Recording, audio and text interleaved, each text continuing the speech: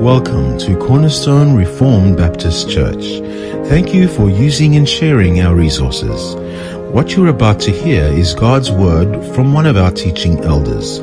We trust that God's Word will inspire, instruct, and bless you.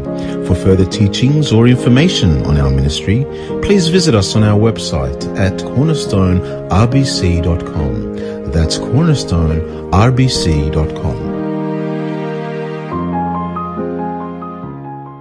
If you have your Bibles, let's open them up to the Gospel according to John. We're continuing our series in the Gospel according to John from chapter 10. If you open your Bibles to chapter 10, we'll be reading from verses 22 through 31.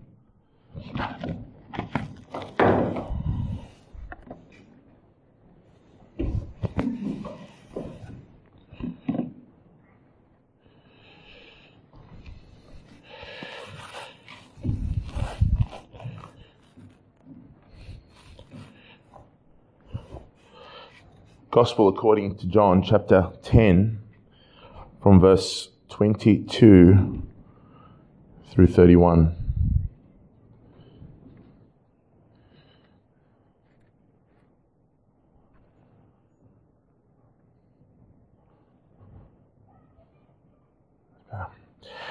I'll be reading from the ESV translation of the Bible. At that time, the Feast of Dedication took place at Jerusalem. It was winter, and Jesus was walking in the temple, in the colonnade of Solomon. So the Jews gathered around him said to him, "How long will you keep us in suspense? If you are the Christ, tell us plainly." Jesus answered them, "I told you, and you do not believe. The works that I do in my Father's name bear witness about me, but you do not believe because you are not among my sheep. My sheep hear my voice, and I know them, and they follow me. I give them eternal life, and they will never perish. No one will snatch them out of my hand.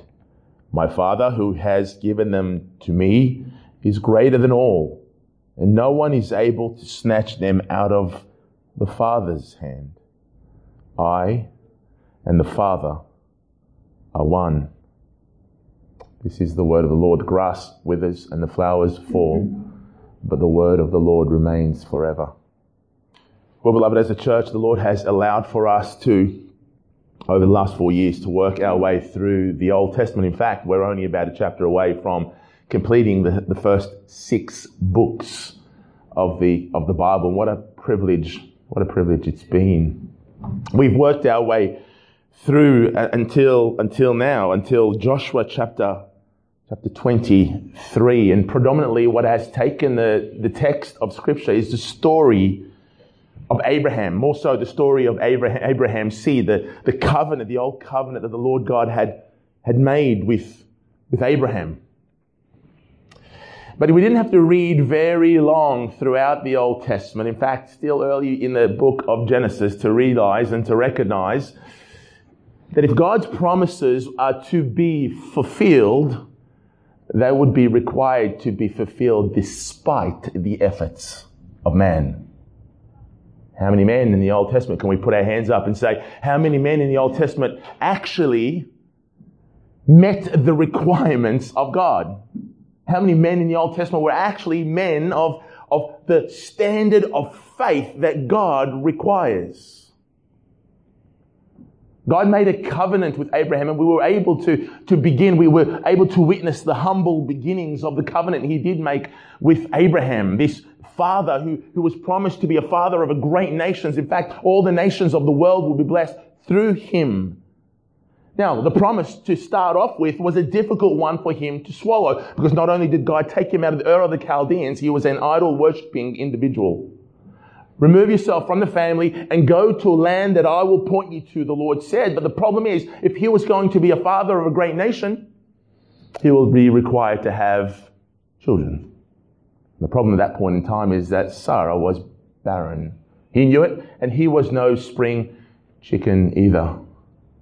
So there's an impossibility, but that's okay, because God can work with the impossible. In fact, He does that best. He works with the impossible. But what did Abraham do? Soon after God tells him that he's going to bless his seed, Abraham gives his wife, Sarah, or Sarai, to the Pharaoh of Egypt to do as he pleases. You remember that back in Genesis chapter 12? Abraham, what are you thinking? You need your wife.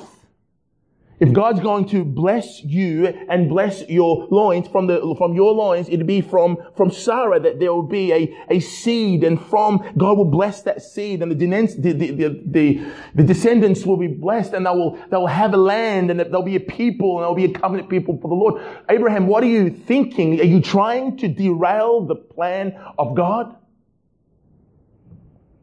You might say, but wait a second, brother, that was Genesis chapter 12. We're not told Abraham had faith that was counted to him as righteousness until Genesis chapter 15. Okay. Abraham, what were you thinking in Genesis chapter 19 when you gave your wife Sarai to King Abimelech, the king of Gerar, to do the same? Abraham, what were you thinking? You trying to derail the plan of God? If God was purely and solely depending upon men to do their part, beloved, who would do their part? If God was depending on men to do their part in order for His promises to be fulfilled, His promises would not be fulfilled, because men, as we heard earlier, are indeed failures. Look at the family of Abraham. Look at Jacob and Esau and the strife that took place between them. Look at the sons of Jacob, the 12 tribes of Israel, and the rift that happened between them. The character of those boys. What did they try to do to Joseph? They sold him out and told his father that he's dead. Just as well that God is able to use what they meant for evil for good. God's hand was in that. Even in their own sinfulness, God was sovereign over it all. And just as well, because Joseph in Egypt meant salvation for the world. How could the world have survived that famine had it not been of Joseph in Egypt? But more so, more importantly, the preservation of the people of Israel, because God had made a covenant with Abraham, and the people would need to be preserved. And so we've seen how the people, or Abraham's family, then are taken into Egypt, right? They go into Egypt. Where else were they going to go? There's food nowhere else than the land. And so they go into the Egypt and they prosper for a while, but then it wasn't long before that prospering and that joy turned into grief and oppression, because now they've become slaves to the Egyptian for centuries. And God hears their cry. And God hears the cry, and he decides to rescue them because of the promise He made to Abraham and to Isaac and to Jacob, not because of their own faithfulness. Because it's not in this chapter, in Joshua chapter 23, but the next, in fact, that Joshua tells us that these people, their fathers, were worshipping the pagan, idolatrous gods of the Egyptians when they're over the other side. That's what he said. No, it wasn't because of their faithfulness. It wasn't because they were true, faithful followers of Yahweh. It's because Yahweh said, I have made a promise and I will keep my promise despite the unfaithfulness of men. 40 years in the wilderness. Why? Because of their mumbling and their grumbling and the amount of times that the people had broken faith with God. Their bodies spread across the desert wastelands. But they didn't perish in totality. Everyone over the age of 20 perished in the wilderness. But then we see the census that began and the census just before they come into the land of inheritance, and it's almost the same. God still made them flourish even in their sin. How did they survive? How did they eat? How did they drink? How did they have roof over their heads? How is it that their clothing didn't wear out? God is a God who keeps His promises. And then they cross over. They cross over the Jordan. Finally, the time has come. They're on the western side of the Jordan, the land of Canaan, the land that the Lord God had promised them. Finally, the worst is behind them. Not exactly. This is the land of giants. How are they going to conquer those giants? You see, the Lord is with them. And then we heard today, even just today, we hear the words And now, from verse 14, and now I am about to go the way of all the earth. Remember, that's Joshua speaking. He's old and frail. And you know in your hearts and souls, all of you, that not one word has failed from all the good things that the Lord your God has promised concerning you. All have come to pass for you. Not one of them has failed. Oh, how many times, if it were up to men, how many times would that plan of God for salvation being derailed if it was purely a product of the faithfulness of men? Yet now they stand on the other side of the Jordan, on the inheritance. All the tribes have received the inheritance that the Lord God had promised them, and not a single one of the good promises of God has fallen to the ground. And how can we attribute that? Do we attribute that to men and their righteousness, or to the goodness and the righteousness and the sovereign decree of God in bringing about all that He has promised? If only. If only. You know, hindsight is a wonderful thing, isn't it? Like now they're on the land and they're looking back and they're realizing, wait a minute, all the promises of God have been fulfilled. Joshua has actually said that to the people here in Joshua chapter 23. That now they can see and look back and say, we can see the promises and we see the history, and yet here we are. God's promises are fulfilled. What a wonderful thing. If only God had given them foresight. Rather than looking back and recognizing those promises are now fulfilled, if God had only given them foresight, enabled back then, if they were only able back then to see, hey, this is going to be your future. You're going to be in the land. You're going to inherit it. All the tribes will have their allotment, and you are going to fully and finally reside in the land that flows with milk and honey, the very land that God had promised Abraham, Isaac, and Jacob. If only God had given them that foresight. How much pain, needless pain, would have not been required for them to endure. How much tribulation, how much hurt, how much anxiety, how much fear would they not have needed to endure if they only could see themselves now from back then? If only they had that foresight.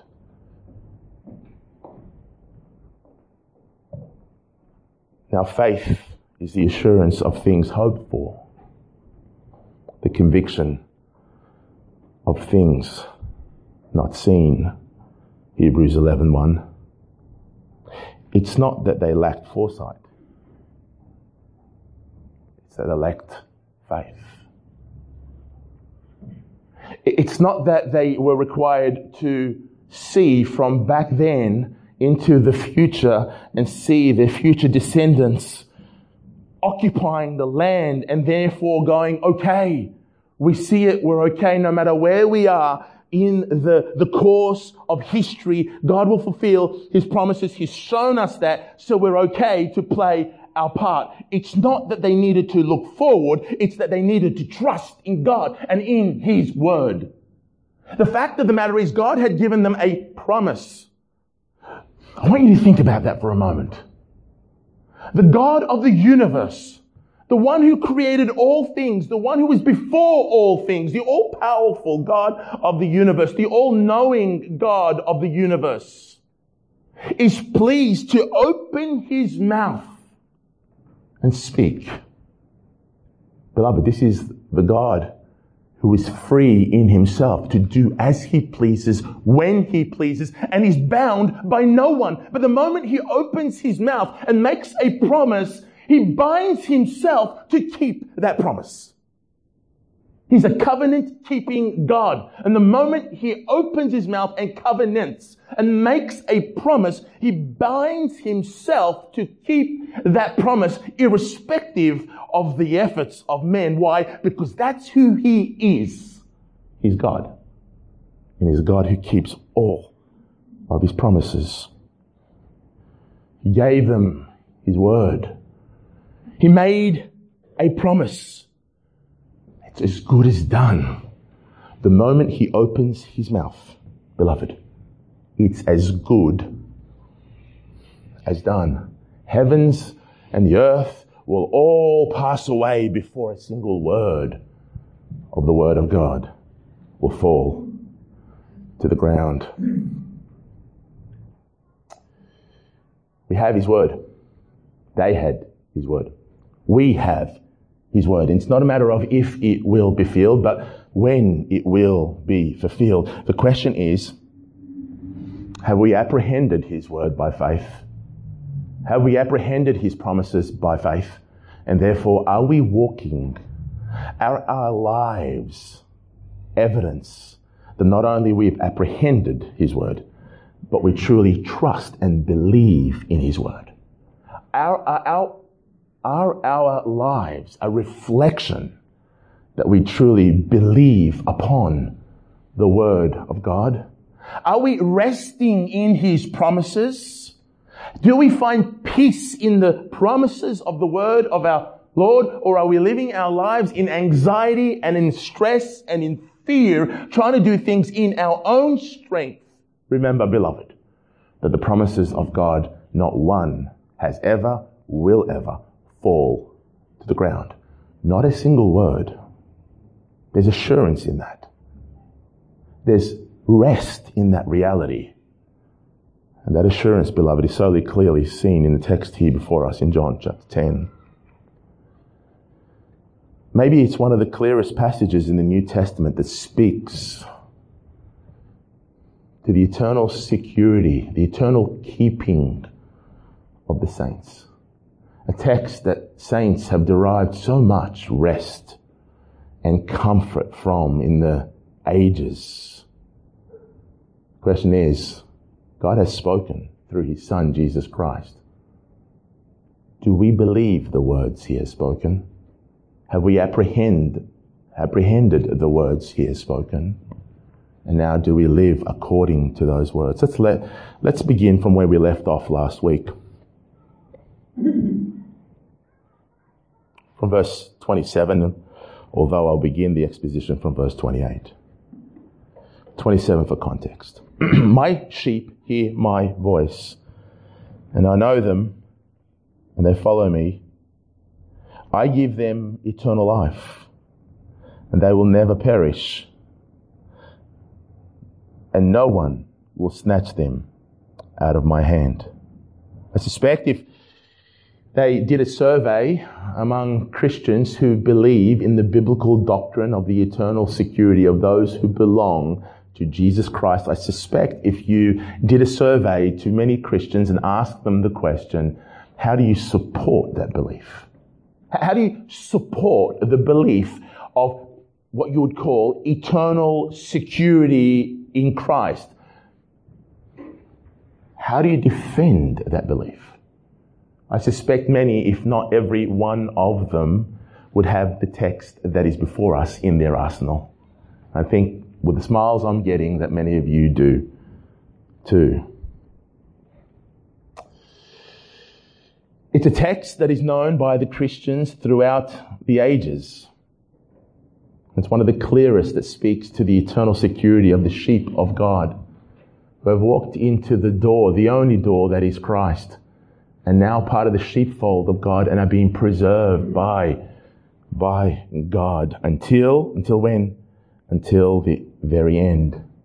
But I also suspect that when they do appeal to this text that is before us, that the passage that takes the primacy is probably what is in the latter part of chapter or verse 28 and the early part of verse 29. You know, the part that is before us, it speaks about we are nestled in the hands of Christ and we are nestled in the hands of the Father, and no one can snatch us out of the hands of Jesus, our Lord, and no one can snatch us out of the hands of the Father. Yes and amen. And in a few moments we will unpack the reality of this beautiful truth. But let me submit to you this evening that even in those words, there is nothing in these words or no realities or no truths that Jesus hasn't already portrayed, that He hasn't already spoken, that He hasn't already proclaimed through His word, even if we are narrowing what He said to the gospel according to John.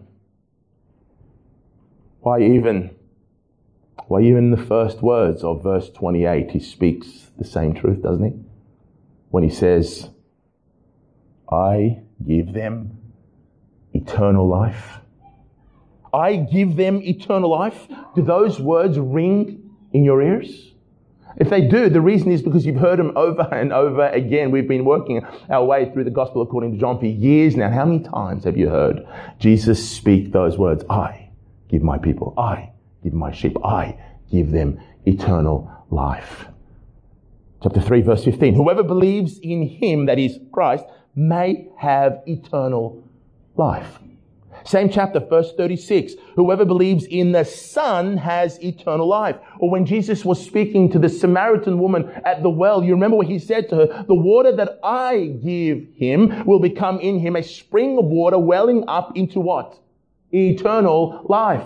Chapter 5, verse 39, speaking to the Jews, possibly the same Jews that are before him. He says, you search the scripture because you think that in them you have eternal life. And it is they that bear witness about me, and yet you refuse to come to me. Why, Jesus? Why will they come to you? That you may have life. That eternal life that you're seeking in scriptures, you need to come to me because I'm the giver, I'm the bestower of that life. Chapter 6, verse 27, to the Galileans. Do not work for food that perishes, but the food that endures to eternal life. But then he goes on, which the Son of Man will give you. And in the same chapter, verse 47, truly, truly, I say to you, whoever believes has eternal life. Just a few examples in only the gospel according to John.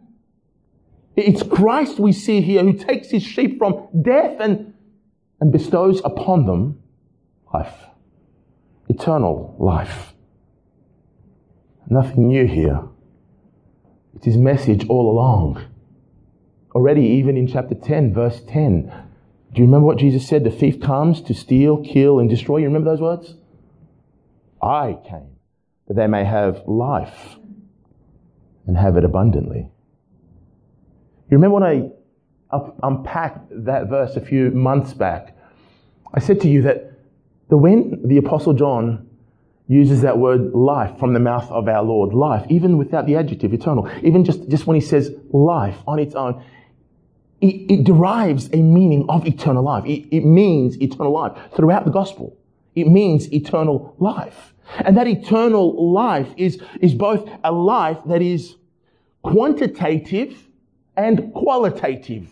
Now you remember, when we were back then, I spoke to you, what is the eternal life that Jesus bestowed? Qualitative, and I took you to a verse in John chapter 17, the high priestly prayer. You remember the verse 3, where Jesus says, and this is eternal life, that they know you, the only true God, and Jesus Christ, whom you have sent. Right, you remember that? And from the 39 times that word, that term in life is used in the gospel according to John, 17 of those times has the adjective eternal. Right? So the 39 times, Jesus means eternal life because when he speaks that way in the gospel according to John, he speaks about a life that he bestows, a life that he gives, an eternal life. But the 17 times that he uses the adjective eternal, the emphasis really is not only the qualitative life, but also the quantitative life. In other words, the life that never ceases, the unending life. That's what he's emphasizing in these words. That the life he gives continues. It never dies. It's indestructible. It's eternal. It's eternal. It never ends. It never ceases. There's no risk of death when you have this type of life. When you have eternal life, there's no risk of death. It's eternal, beloved. It's eternal. You have to do violence to the plain reading of the text that is before us to somehow suggest that the life that Jesus gives will one day flop, will one day end. It's not eternal in that sense. If he gives it to be eternal life, then it is eternal. By definition, it never comes to an end. Beloved, it's absurd, unreasonable to think that Jesus gives an eternal life and one of his sheep may possess this eternal life one day and then another day lose that eternal life. It's not eternal if he loses it, if he has it one day and then loses it the next. If it's eternal, it's eternal. It can't be broken. It can't go from life to death. It's never ending, never ceasing life. Even more unreasonable to think about this life somehow being eternal and being lost and becoming death when one thinks about what this life is that Jesus gives. You see, the life he gives is not a gift in a box.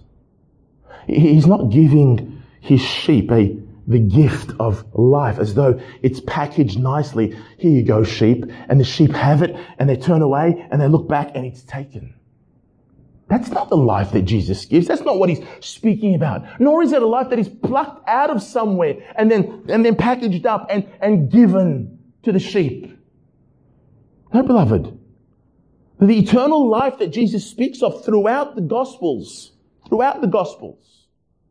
life he gives to his sheep, the life he gives those who he calls and rescues from the darkness and brings them into the kingdom of light, the kingdom of his own kingdom, and brings them into the sheepfold of God.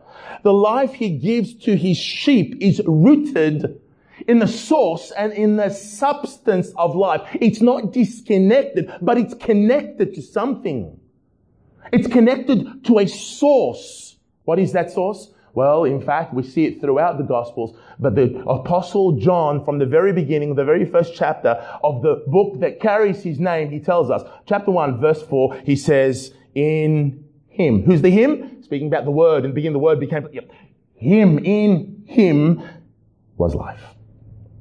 Before it all began, before you see what you see, before creation, life was found in Jesus Christ. Jesus says, I am the bread of life. I am the bread of life. What does it mean? It means that the life that Jesus gives is his own life. It's a life that is rooted in himself. Jesus is giving of himself. I give them, my sheep, eternal life. I'm giving them myself.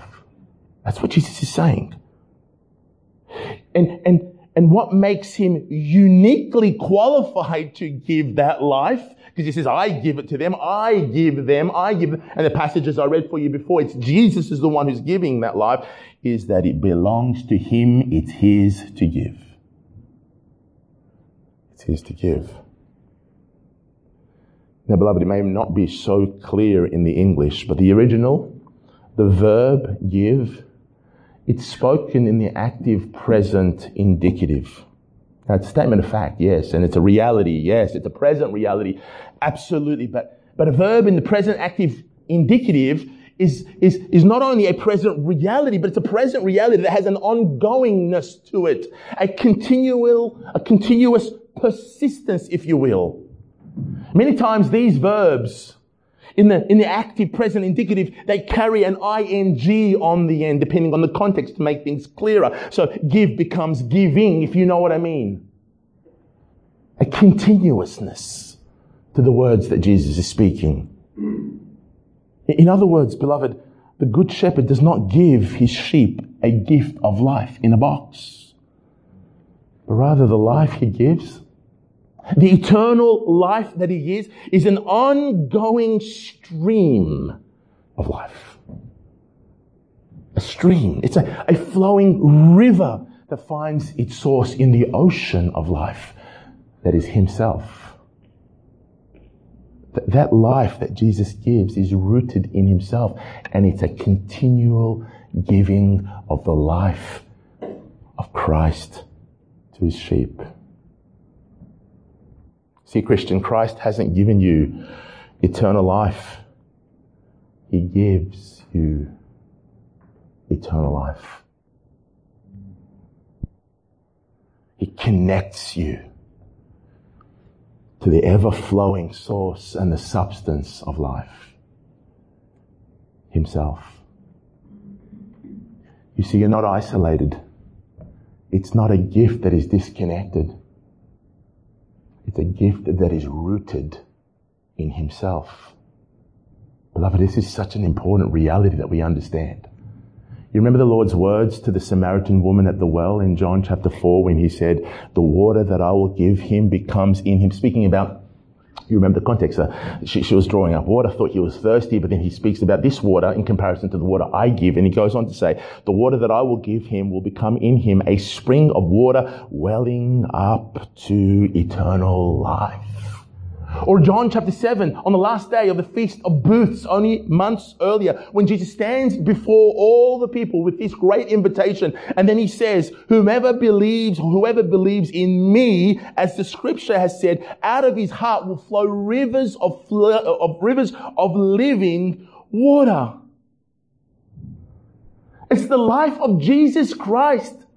It's the life of the Son of God that continually flows.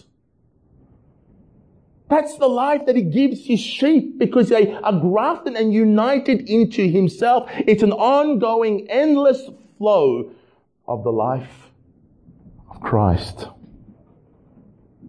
So the Apostle Paul is able to say in 1 Corinthians 6, but he who is joined to the Lord becomes one spirit with Him.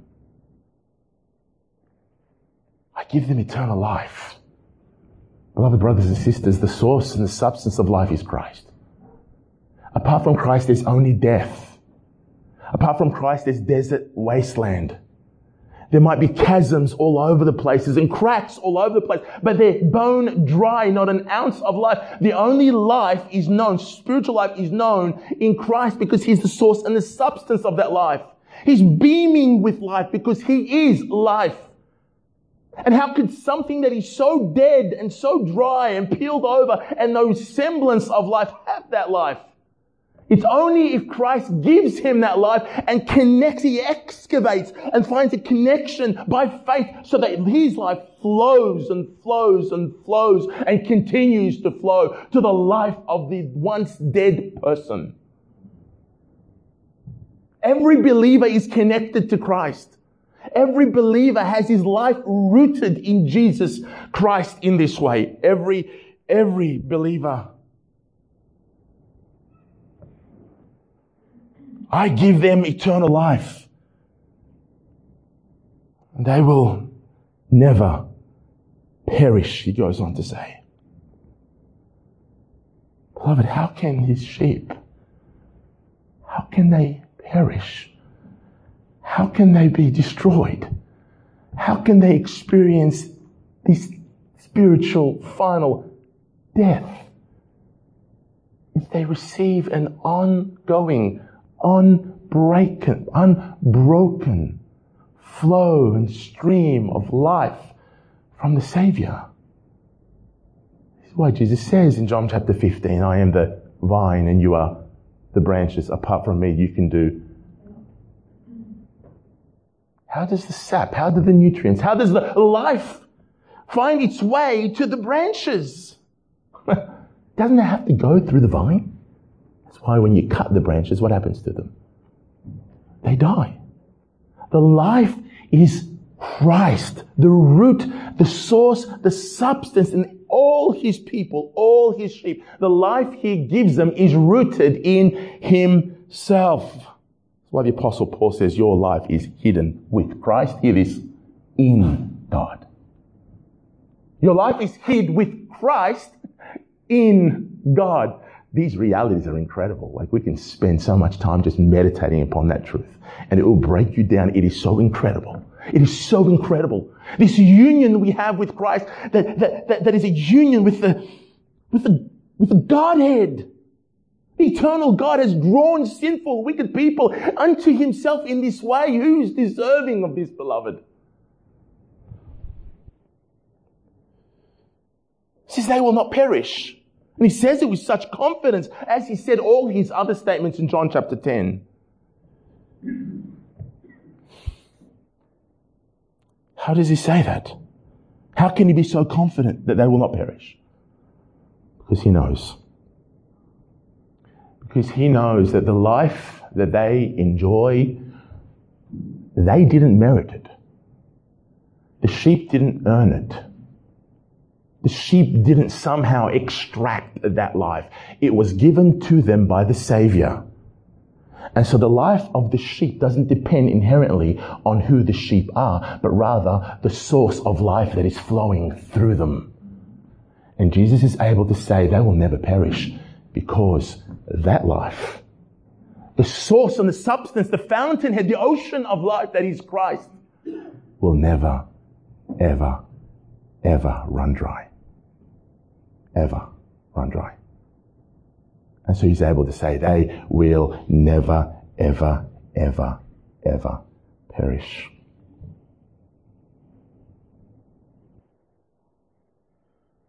If the life of the sheep is rooted in the life of Christ, then, beloved, I can stand upon the word of God and say this with utmost certainty. Christian, those of you who have come to trust in the Lord Jesus Christ for the forgiveness of your sins, those of you who have been called by Him, rescued by Him, brought into His sheepfold, sins forgiven, and the life that Christ speaks of the eternal life is now bestowed upon you. And I can say with the utmost confidence is that your life now is just as secure as the life of God itself. A bold statement. But remember, the God who makes promises is a God who keeps promises. He's the God who opens His mouth and gives His word, and He's just told us they will never perish. And the reason why they'll never perish is because that life He gives is rooted in Himself, the one who is life. I am the bread of life. And therefore, the only way, Christian, the only way you can lose this life, this eternal life, the only way would be for the source to dry up. And who will even imagine that the source, that is the triune God, would ever dry up? It's an impossibility. Impossible. It's an impossibility. Those that Christ gives life to will have eternal life for all eternity. And those whose lives are hid with Christ in God are eternally secure in Christ Jesus. Why? Because their life is rooted in Christ. That's why. And beloved, this is why one of my absolute favorite verses, and we'll get there, Lord willing, in John chapter 14, verse 19, Jesus says, because I live, you also will live. Do you see that? Because I live, you also will live. As long as I live, you will live. Because your life is hid with Christ in God.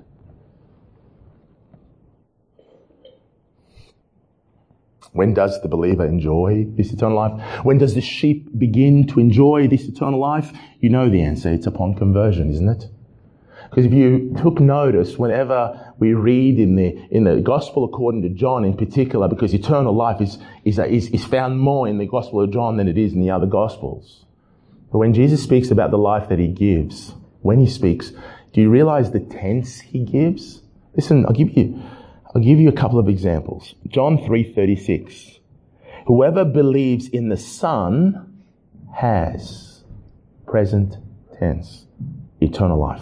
Is it eternal life that we need to wait for one day? Is it when we die and fold over, then we wake up and we have eternal life? Because to be absent in the body is to be present with the Lord. Is that the time that eternal life begins? No, there is a consummation. There is benefits of the consummation, the finality of things. But the eternal life that Jesus speaks of is right now just as secure for the believer as it is for any saint in heaven.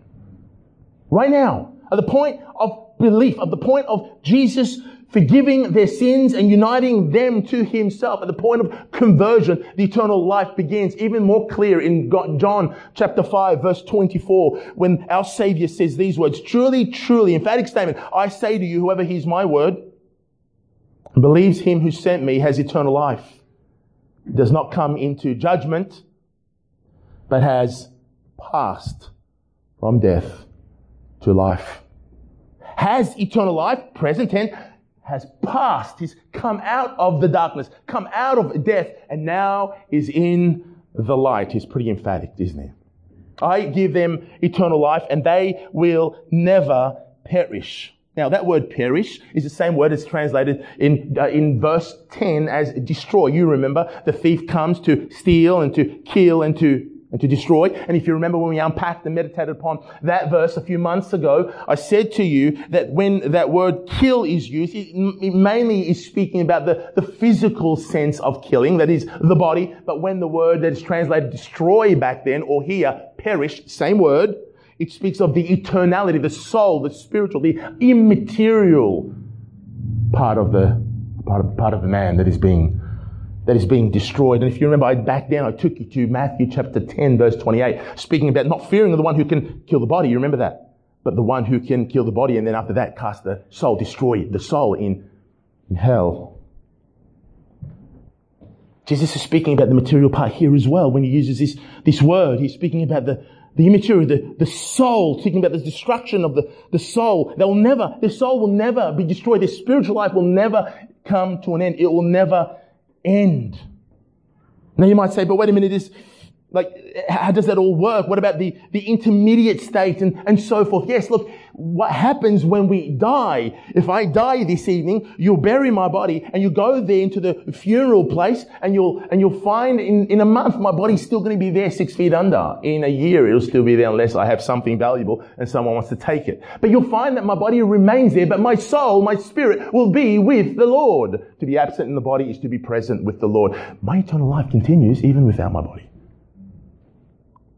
Now I will long for the resurrection.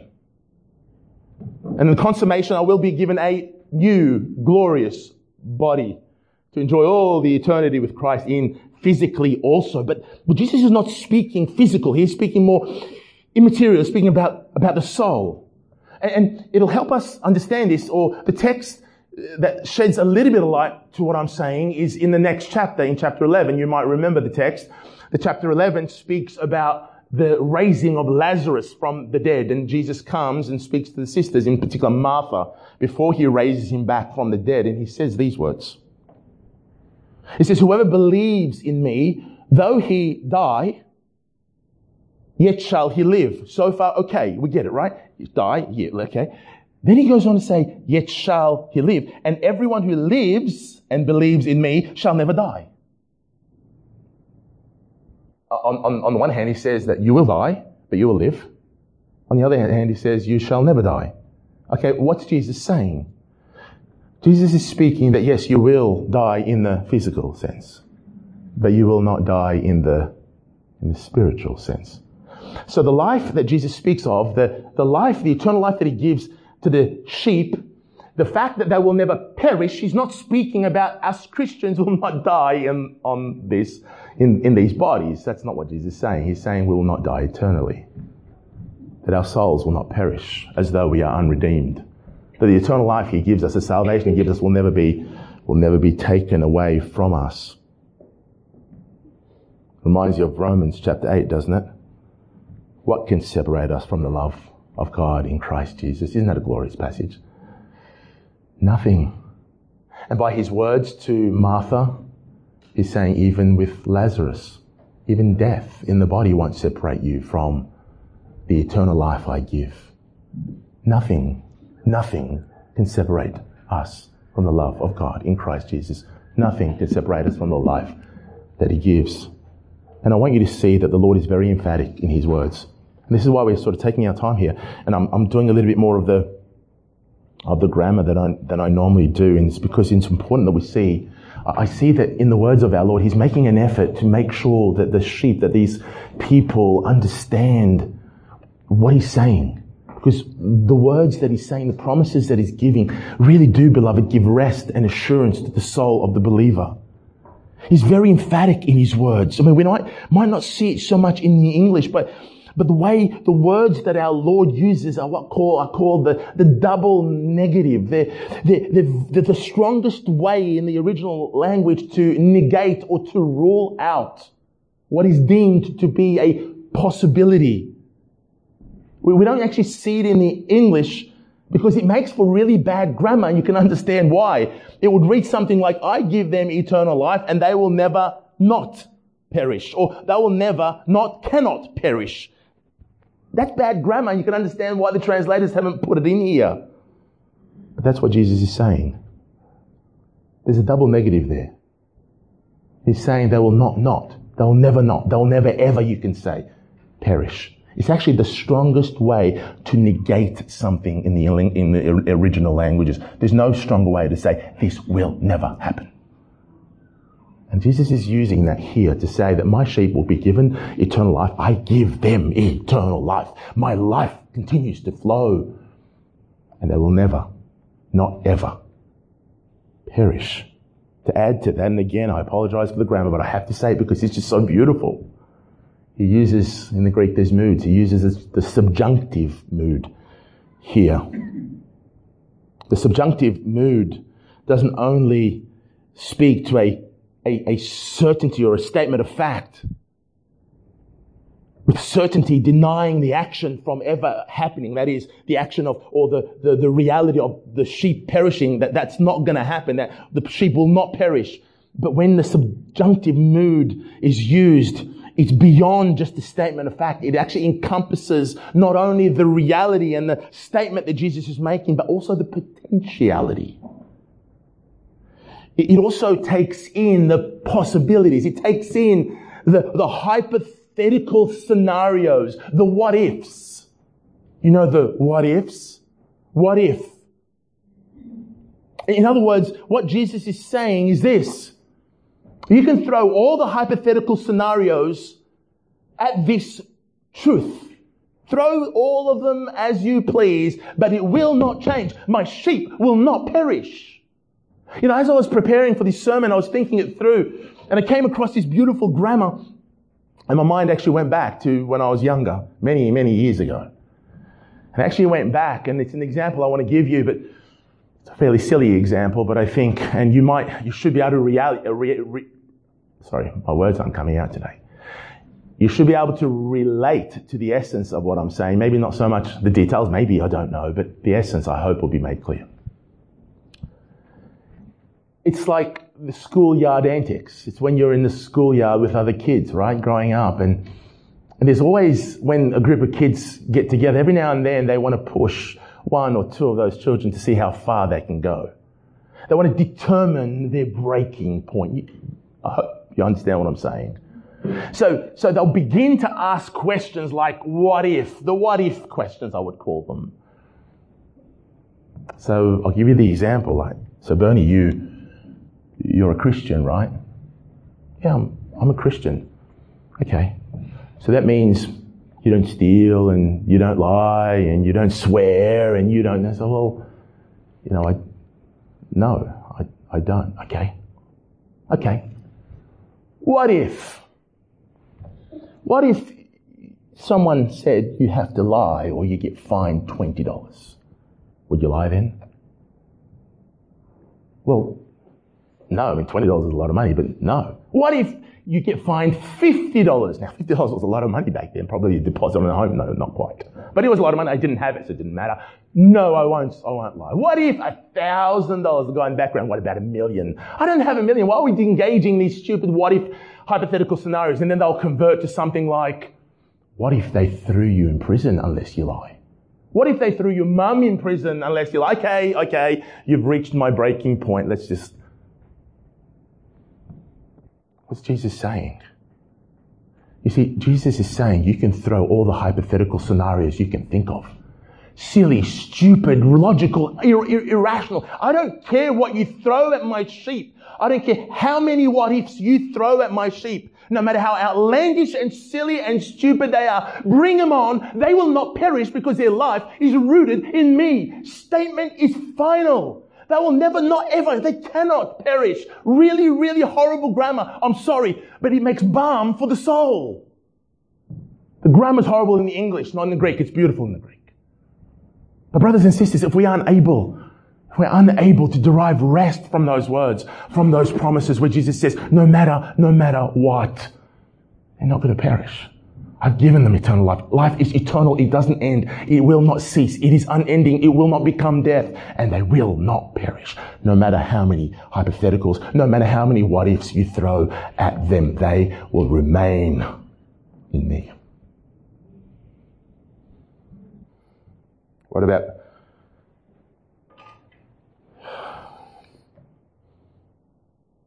sorry, I've lost my point. What about the enemy? What about the powers of darkness?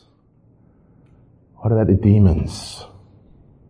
What about those that Jesus spoke about before, those who come to steal, kill, and destroy? What about them? The sheep are pretty simple animals. We've spoken about this earlier. They're easily misled. In fact, that's what they do best. They get lost. They get themselves in much trouble. Surely in the hands of evil men.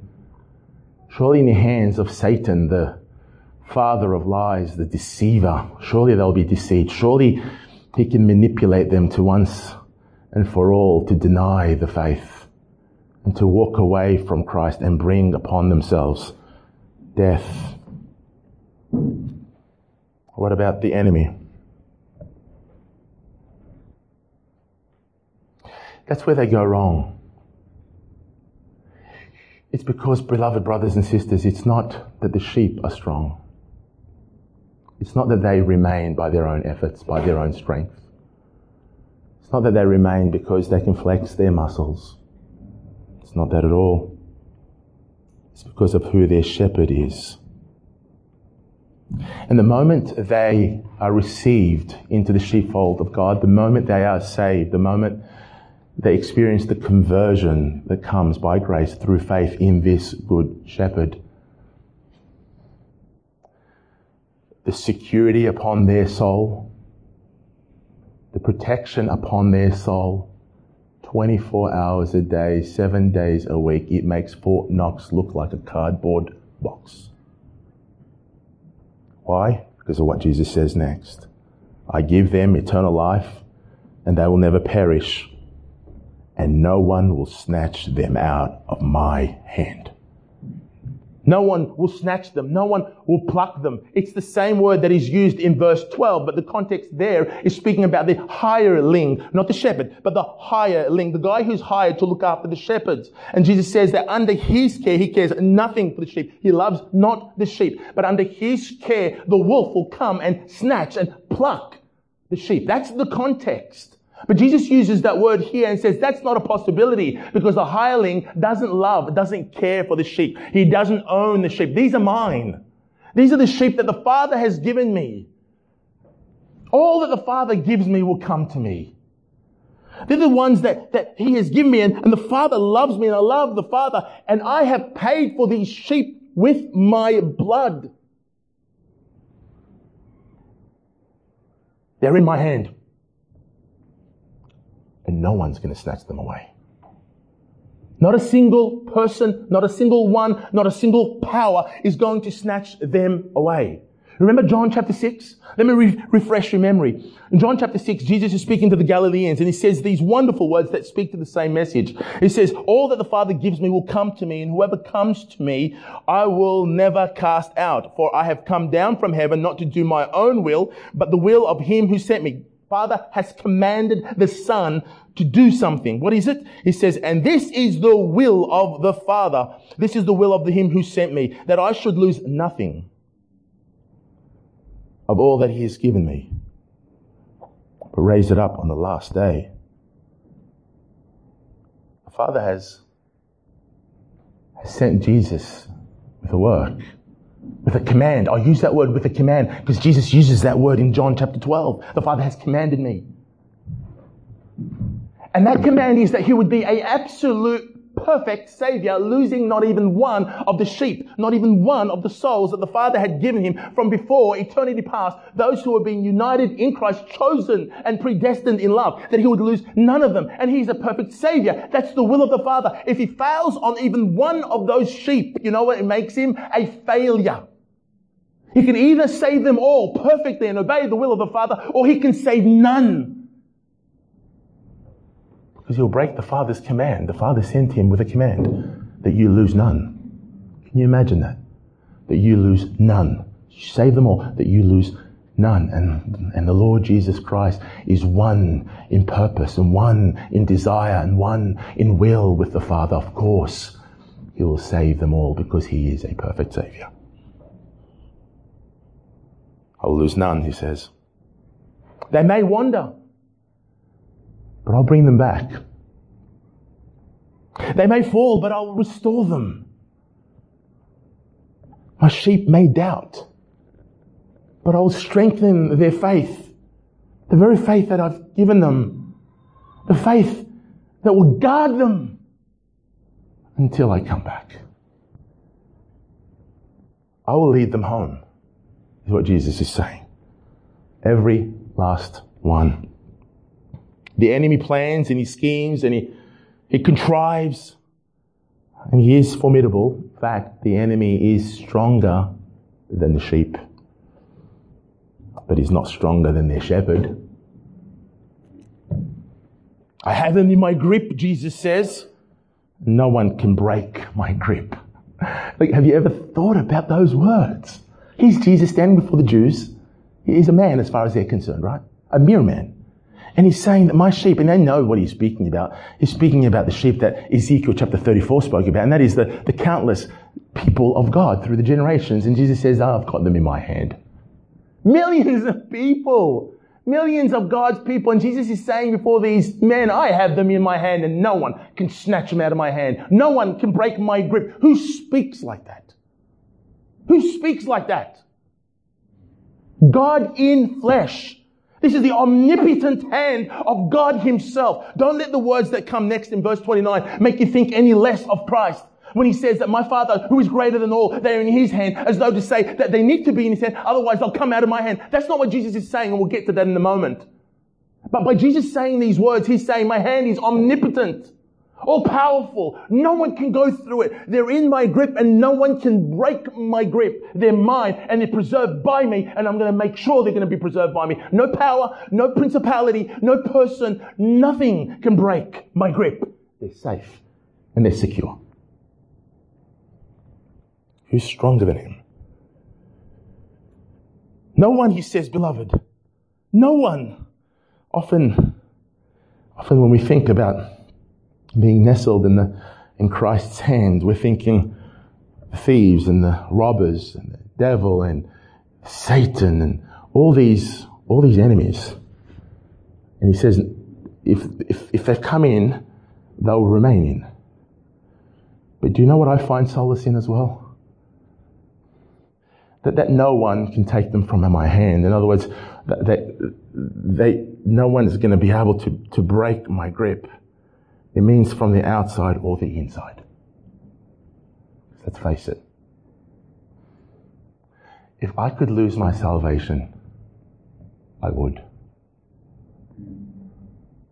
I find a tremendous amount of solace in those words. That no one gets in and no one jumps out. I preserve you till the very end. If remaining in his hand was up to me, up to my strength, you can work out, but your forearms will fail. You'll fail. But it's not up to you. The preservation of God's people is because of who he is, and the omnipotent hand of Christ says, no one is going to take away your eternal life. No one is going to perish who has come to me, not because of any outward influence nor any inward influence. I will preserve you. I will continue to preserve you by faith and guide you until the very end. I brought you in and I'll keep you in, is what he's saying. The triune God of the universe is resolute to save every last sheep. United in action, united in purpose, united in will. This is why Jesus says, my Father, in the next verse, my Father who has given them to me is greater than all, and no one is able to snatch them out of the Father's hand. I and the Father are one.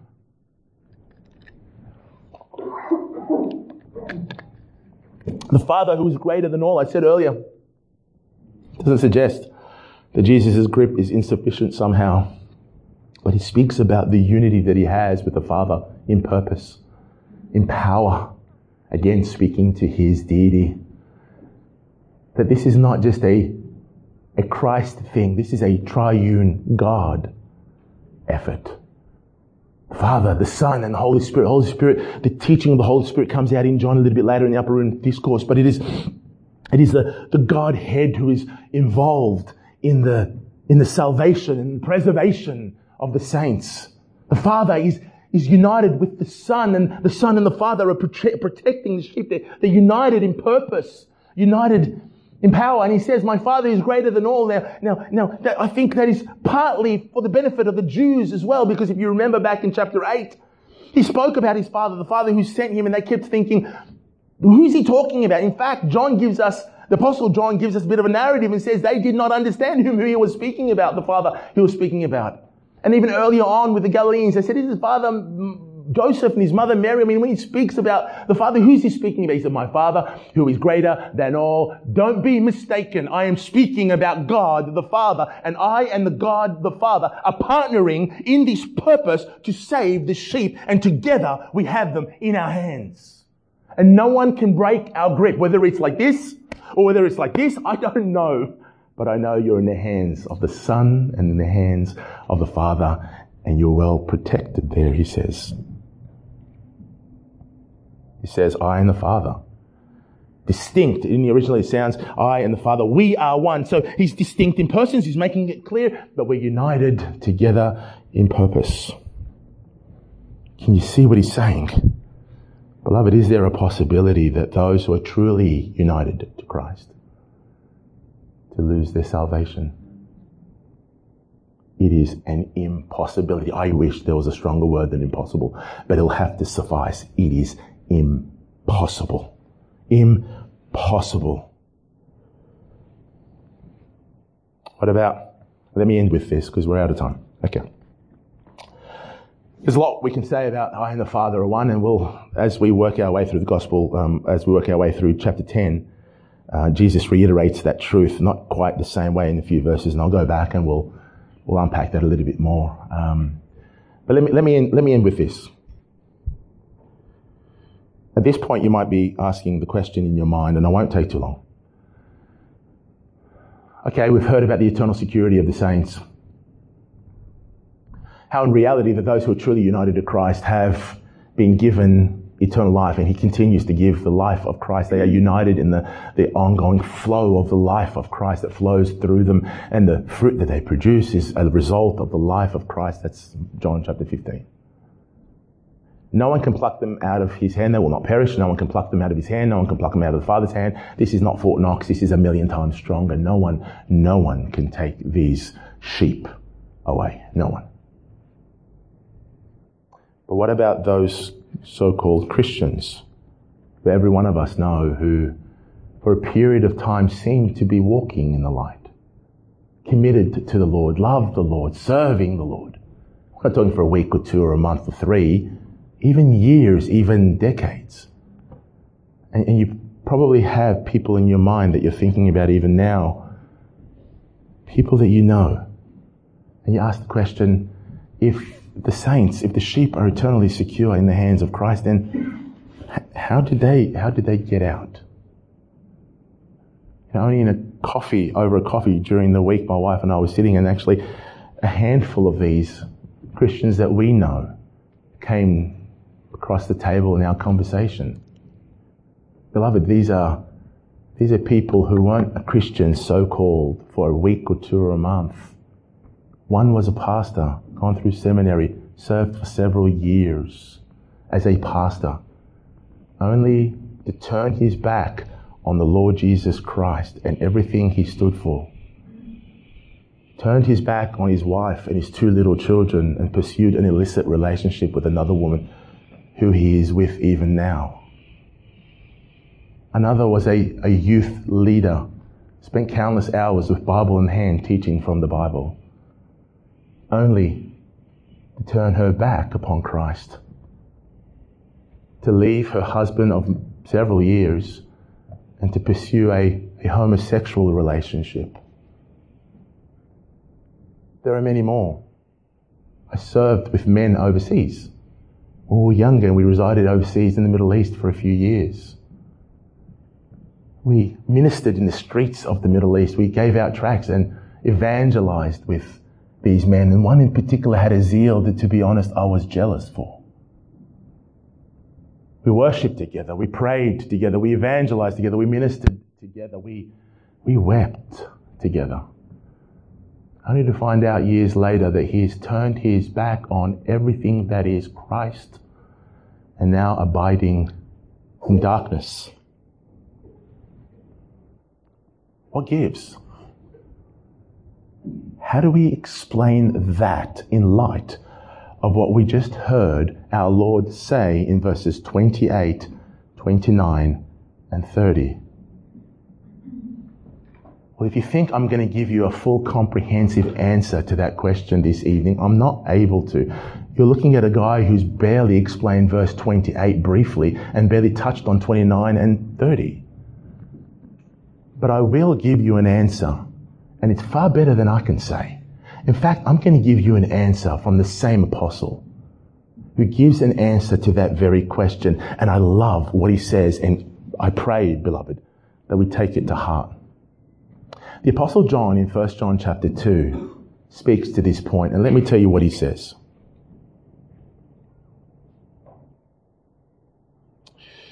Speaking about those who went from the congregation of believers. They went out from us, but they were not of us. For if they had been of us, they would have continued with us. But they went out that it might be plain, made known, that they all are not of us. You see, Jesus says in Matthew chapter 24 that he, after speaking about the calamities that will come, he says that he who remains firm until the end will be saved. The ultimate evidence of a true Christian is this: endurance. They remain standing until the end. You know, the Apostle John could have said a lot of things in these words. He could have appealed to many realities and truths in Scripture and spoken about their faith, spoken about their lack of true, spiritual, abiding, genuine fruit. He could have gone many ways. But I love his answer. I'll tell you why I love his answer. Because his answer seems to me like he's taking what he heard from the mouth of his Lord, because he would have been here that day in John chapter 10. He would have been with the Lord listening to every word. And he's taken the words of our Lord and he's just reiterating them in another way. He's taking the word of Christ. He's applying the promise of Jesus Christ and saying his promise stands true. Jesus said that if you're truly his sheep, that he gives you eternal life, that you will not perish, that you're in his hand, that you're in the Father's hand. I and the Father are one. There's no way you can escape. There's no way you can fall away from grace in that way. There's no way you can lose your eternal life. So therefore, the men that were among us who posed to be Christian cannot be Christian. How do we know that? Because they did not remain. Jesus said they will remain. The fact they did not remain means either God's word will fall to the ground or they are imposters. Which way does the Apostle John take? God's word will never fall to the ground. Uphold the promise and the word of God and make all men liars. That's his answer. We stick to his answer. It's biblical. It came from the mouth of our Lord and our Savior, Jesus Christ himself. That's the principle. Jesus says, if they're mine, I will keep them until the end. If you see them falling away, if they fully and finally turn away, then you are to know that nothing, either you're going to claim that they break my grip, that they broke the grip of the omnipotent, powerful God of the universe, Or you're going to say they never were there in the first place, like Jesus says, away from me. I never knew you. You're workers of lawlessness. Let's stand upon the promises of God.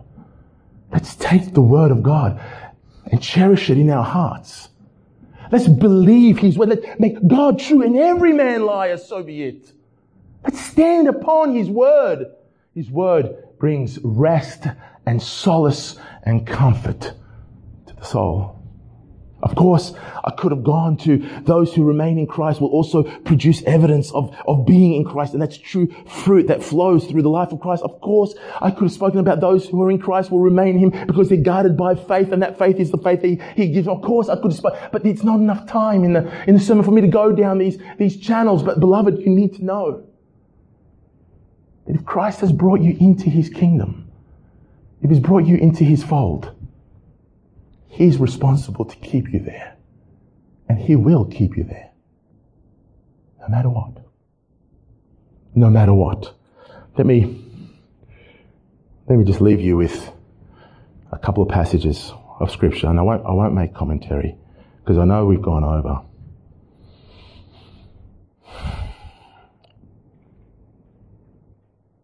Let me take you to two passages.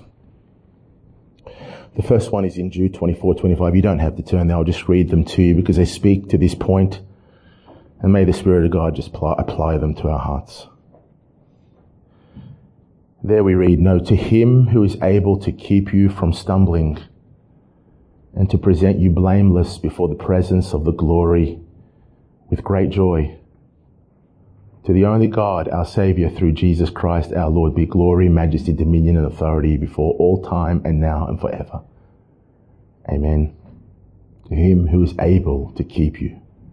And the final verse I want to leave with you before we close in the word of prayer is 1 Thessalonians 5:23 through 24. The apostle writes, "Now may the God of peace Himself sanctify you completely. And may your whole spirit and soul and body be kept blameless at the coming of our Lord Jesus Christ. He who calls you is faithful." Amen? Oh no, we can't stop there.